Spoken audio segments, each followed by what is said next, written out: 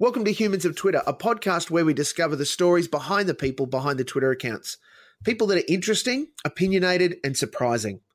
I'm your host, Steve Malk, and today I'm speaking with someone who describes themselves as Cyber Merrymaker.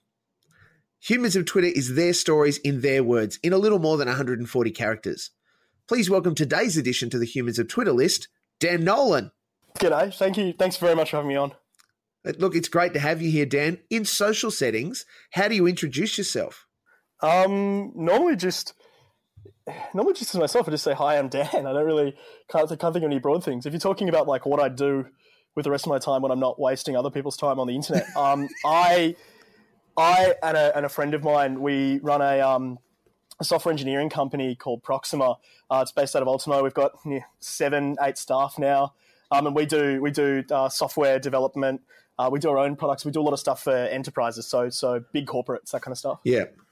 Do you find that, because that all sounds very serious, running a company and having employees and things, do you find that the frivolity of the stuff that people might recognize you for socially or otherwise is a release, or is that the real you?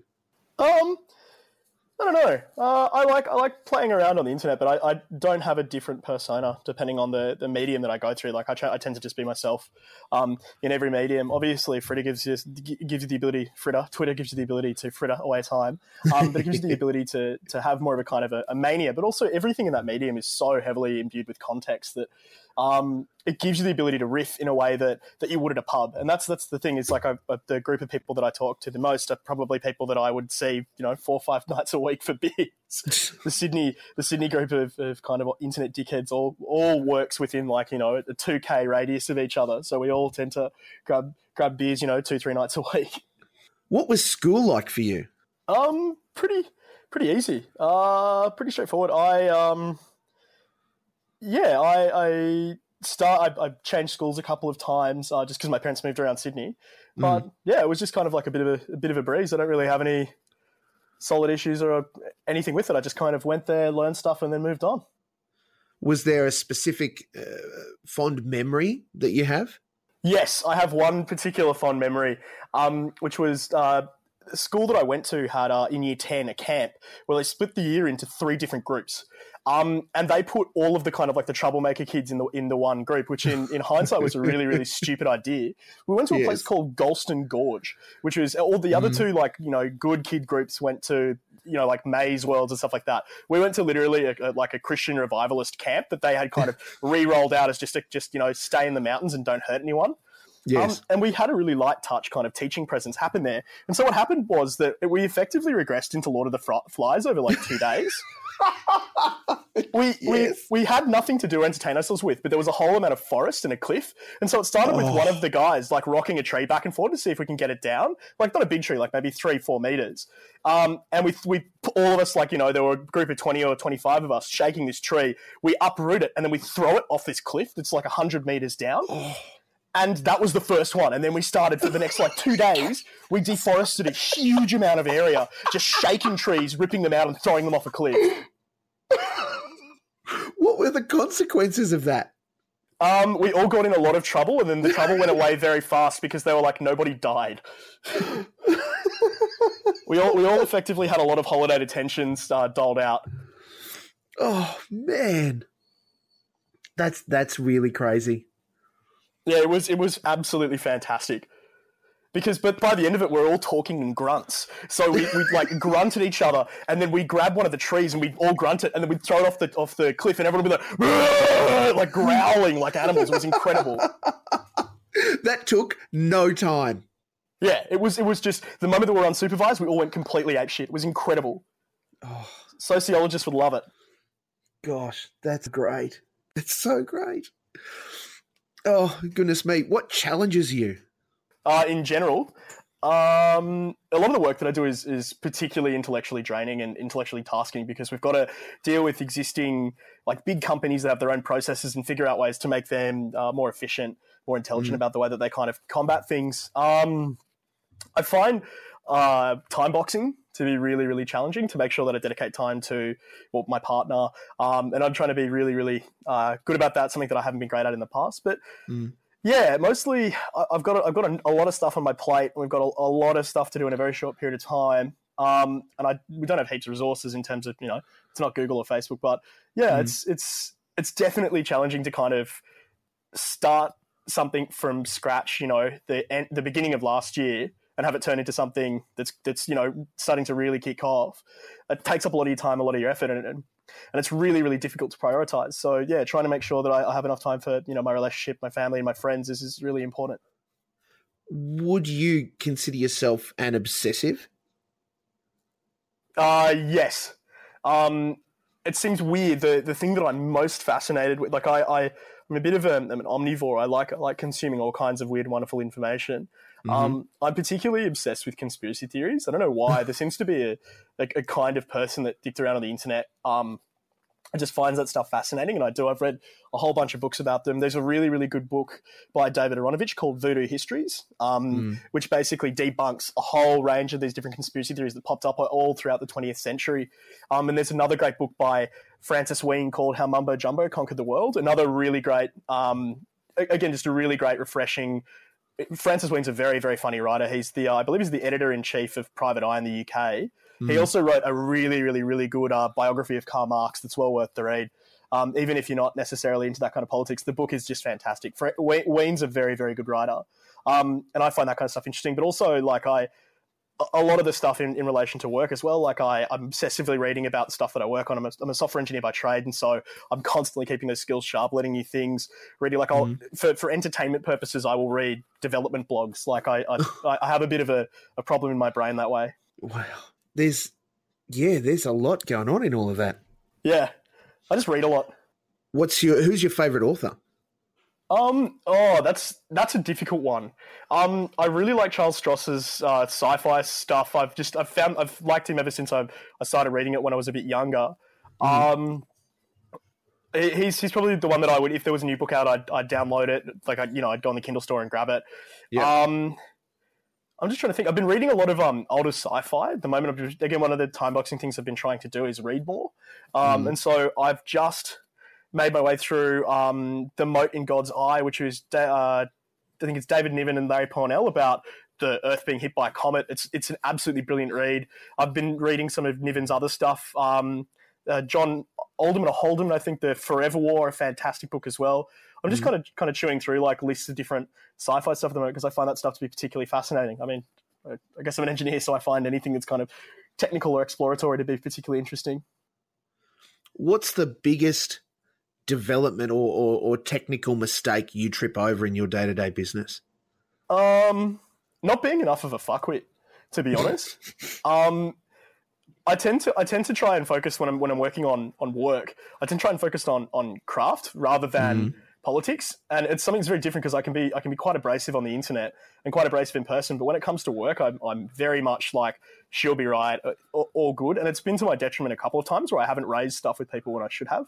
And I'm trying to get better at that. Not necessarily just being a dickhead, but just being more assertive in that regard, because I tend to view myself as a bit of a mercenary when it comes to problems. Like, I'm just there to solve it and sort it and get it out of the way. So I tend to just kind of just dive in, decamp, and then surface for air, a week or two later saying, oh, here are these 4 things that need to be fixed, but everything else is fine.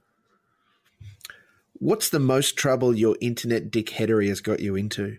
Well, I think I'm banned from the Republic of Thailand until the king dies. A whole country. Yeah, well, because so they have this thing, Lesa Majesta, which is, if you libel the king, it's a criminal crime there. But I think, it's a criminal offence. In 2008, they blocked YouTube because people were making videos that made fun of the Thai king, and so I sent an email with some crudely put together photoshops and some insults to the embassy. With my details and everything. I'd been to Thailand prior, so I wasn't that worried. But I was just like, well, you know what? Screw you, man. Eat it. So yeah, I think that's it. I was on the receiving end of a quite nasty phone call from Paul Keating, which I'm not going to talk about, for something that I did a couple of years ago as well. I'm just trying to think of anything else. No, I haven't had any really major issues, even from being a bit of an idiot on the internet. Where is the line between public and private for you? Relationships and family. Very, very important.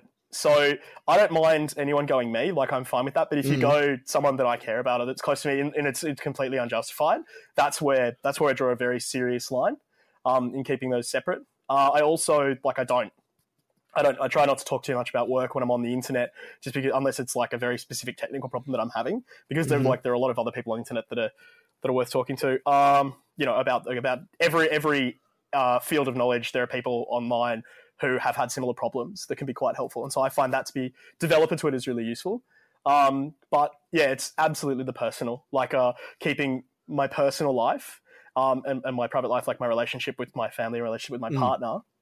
Separate from the internet, even though like my partner is on Twitter and uses it and admonishes me occasionally.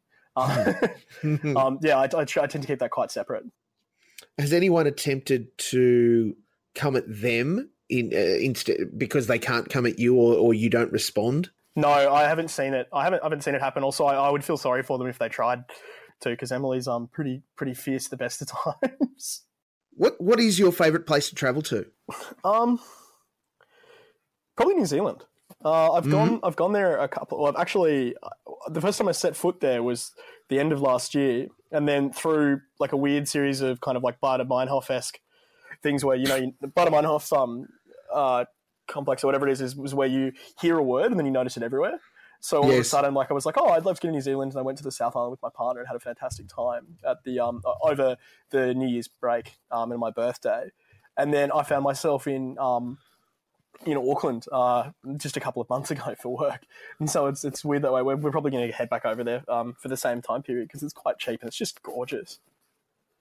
Is travel something that relaxes you, or is it just it's a fun thing to do? Obviously, that trip to New Zealand was the first kind of overseas dedicated holiday that I'd had probably in 7 years. Mm-hmm.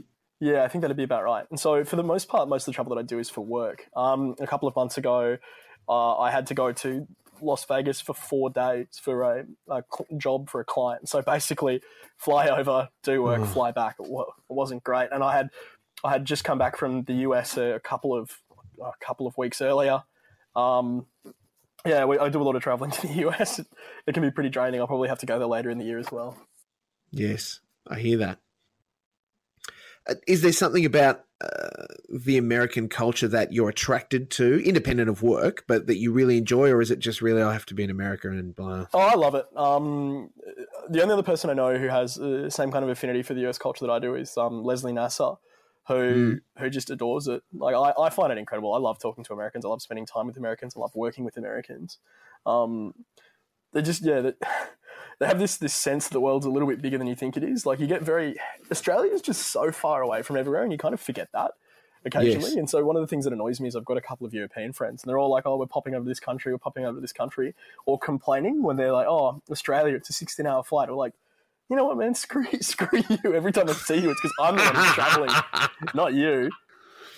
Yes. No, yes. So, I mean, we're at the arse end of the world, and we're all just a bit mad. So yeah, it's good to be grounded by the fact that not everyone's a kind of a weird and parochial as we are. What happened the last time your heart was broken? That's a bad story that ends very well. So I'd been I had my last long-term partner I'd basically been with on and off for nearly a decade. And yeah, apropos, like we were living together and she just basically decided she was moving home and didn't want to see me ever again. Blah, blah, blah. And that's long and complicated stories as they are. I haven't seen her since we broke up, but I moved back to my parents' place. And so I'd gone from, living in quite a nice apartment in Coogee, 3 minutes from the beach, with my partner who I thought I was engaged to. And then everything just kind of came to a head, and a lot of it was, as with any kind of long-term relationship or any relationship, in hindsight, you realize the things you should have picked up on that you didn't necessarily get. I don't think we were very well suited for each other, even though we thought we were. I get back to my parents' place. I call my dad. I'm in tears, and he comes and picks me up because they live on the little shore of Sydney, and so Dad drove all the way down to Coogee to grab me. My sister had taken my old room, and so I have this small room, and I get there, and there's a a solitary like single bed with like a child's like doona cover on it, and it's like, congratulations, you've got through. Like, you know, you're engaged in your life was on this kind of trajectory and everything, and now here you are, you've regressed, you're back at home in a single bed, you loser. And so I kind of I didn't want to lie around moping. Like, I'm not one to kind of get bogged down, and so I called Seb, my current business partner. Like, we split up on the Sunday, and I called Seb probably on the Monday morning. Probably closer to the Tuesday, and I asked him what he was up to, because he was working in his own other company at the time. And I said, I've had a couple of ideas, and out of those ideas and gestation and everything, we then formed the company a couple of months later. But I just decided that I didn't want to be sad and moping around. I wanted to get on with the next stage of my life. And so that's what happened. Now we've built, like, again, I'm very happy with what we've done in such a short period of time. I now live in a much better place than Coogee. I live in the middle of the city, which is fantastic, with my new partner, who is incredibly emotionally supportive, which is new. And it's all fantastic. Like, my life has gone from strength to strength. I'm pretty happy with it. Although I did nearly die today, but that's enough. What? Yeah, so I told you I was going to be late because I had to go pick up this bike. I've had my heart set on this particular Chappelli bike after I saw Michael Tatis, who's MTats on Twitter, had this bike that he sold to a friend of mine, and it's beautiful. It's about a $600 bike. It's chrome. It's gorgeous. It's just a really simple 3-speed bike. And so I've been eyeing one off, but I've been working so much the past couple of weekends that I hadn't had a chance to go and get one. And so I managed to basically bully my partner into driving me over to Botany to pick one up. And she had a thing at 2, just as we had the conversation at 2. And so she was getting antsy as we were getting, 20 to 2, she's got to go to this thing. And so she dropped me off in the middle of the city and drove to where she was going, and the bike was fine, but I'm riding down the Burke Street cycleway, and I feel like what I think was the handlebars move a little bit, and I'm like, what? The guy hadn't properly screwed in the handlebars, and so I'm belting down at about 60, 70 Ks down the cycleway, and the handlebars slide out. Yeah, and so the handlebars, like, basically, they're in this kind of clasp, they just slide out, and it just keens left, and I basically had to use my feet to stop it like I'm Fred Flintstone before running into traffic and dying. This is after my parents had both harangued me. Like, my mum's a surgeon, and so she sends me this text this morning. She's like, Dad tells me you're getting a bike. There are all these, bright young men who are brain dead in the brain injuries ward because they've gotten bikes, and it's not a motorbike, it's a friggin' push bike. Like, she's haranguing me, and she's like, you're going to die. Well, not like you're going to die, but she's like, you need to be very careful and blah, blah, blah, like, seriously reconsider it. And I'm there with the braggadocio being like, oh, God, this is ridiculous. What kind of an idiot would nearly write themselves off on a bike? And then I managed to do it nearly 20 minutes later. Are you pro or anti-helmet? I'm very pro helmet because I don't want to die. I don't understand the issues of people being pro. And, like, here's the thing: I don't care if other people don't wear helmets. I'm going to wear a goddamn helmet. Like, I don't care if people wear seatbelts. I'm going to wear a friggin' seatbelt. It's literally a no-brainer. Like, I can't think of any. It's like, oh, my hair's going to be shit, or I'm going to have, like, brain damage. I was talking to Ed Butler about this the other day. He's fake Ed Butler on Twitter. He's an avid cyclist. Like, he dove in. He was up in Sydney for a week, and he hired a bike and was just biking up and down Sydney. And we were talking about helmets because this conversation came up, and people were like, it's BS. They never really save anyone's lives or anything. He's like, they absolutely saved my life. He was riding around Melbourne. It was quite a cold day. Slid his bike on some ice and basically bashed his head. And if he hadn't had the helmet, it would have been all over Red Rover.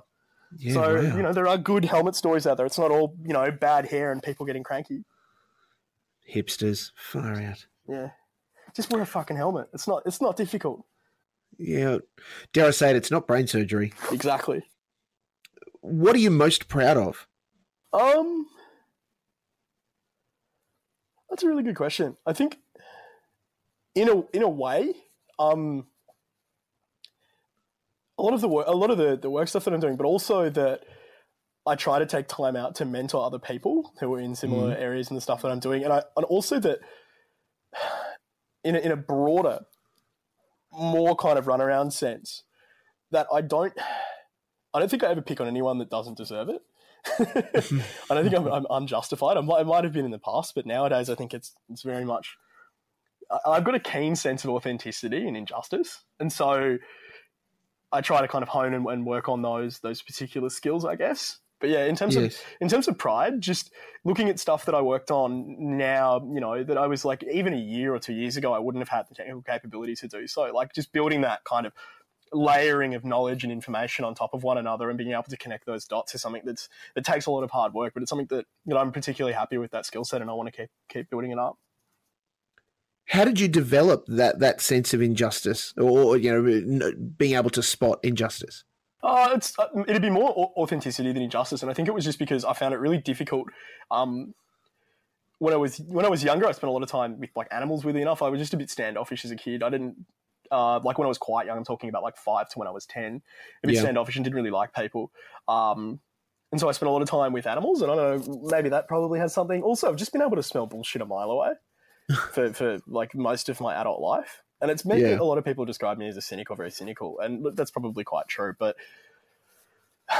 it's just, I just get this keen sense that something's not right. And the authenticity stuff's a really big one on the internet as well, because if you just get this sense that the way that people are presenting themselves isn't the way that they live their actual lives, then it's like, if that's one of the components, what else about this particular individual is inauthentic, or what has been embellished or embossed or modified? It's usually the symbol, like it's one of the kind of things that if you can sniff that, there's probably a lot more going on. It's like termites in a building. Even if you find them in one panel, you should be wary of the rest of the structure. Yeah. Do you find that introspection is something that you enjoy or avoid? It's interesting in that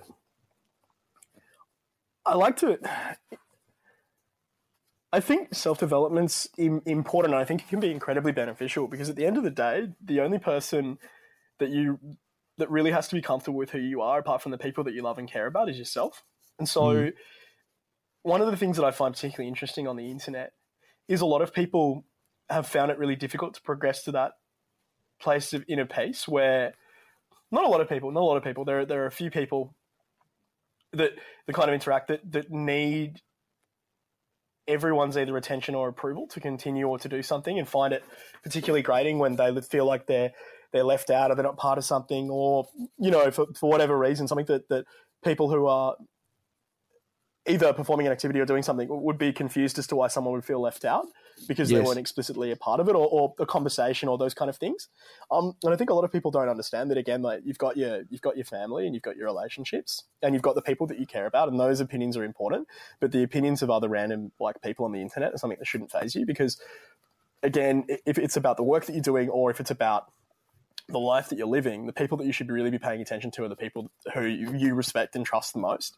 And sometimes you can get someone who'll just throw some shit your way because they're having a bad day or they're a fuckwit or whatever. And that stuff can eat at people, and it does eat at people. But if you can view it in the context in which it comes, which is, look, that's great, but the rating of your random dickhead over here is a 0 compared to one of my best mates saying, "Oh, I thought this was quite funny," or someone going, "You're an unfunny shithead, and you should bloody go stick your head in an oven or something." Like, I can see why that would grate people down, absolutely. But I think at the end of the day, it's really difficult to keep a sense of perspective unless you're constantly policing your own thoughts in that way.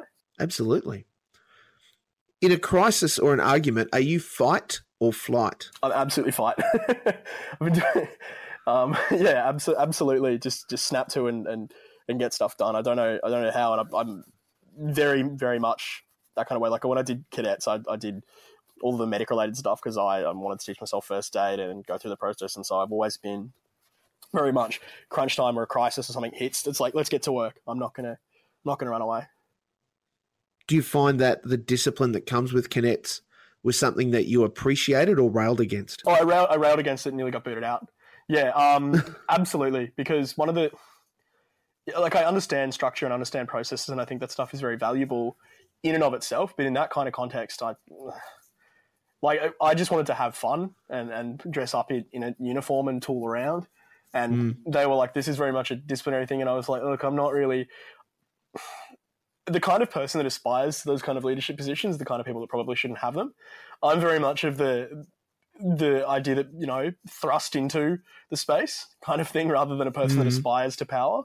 I prefer that because it means that then either the pursuit of a higher position is their only goal rather than the management of that particular position, or that they don't understand why people would need someone to go to that role or to go to someone in that position in order to seek some kind of closure or solace or some kind of something that needs to be done. That's why I'm always very wary of people that seek out power in those kind of ways, because it tends to be for its own ends. What are you going to achieve in the next 12 months? Hopefully not die on this new bike. That'd be a good one. Yes. Check. I don't want to. I really hope that doesn't become prescient. I don't know. I've got a whole bunch of stuff that I want to work on. I'd like to ideally start. I mean, I live in Sydney, so it's pretty difficult. I'd like to start seriously considering looking at really putting some money away to potentially buy some kind of piss-stained cardboard box for $850,000 in a remote corner of Sydney at some point. That's something that I'm seriously considering doing.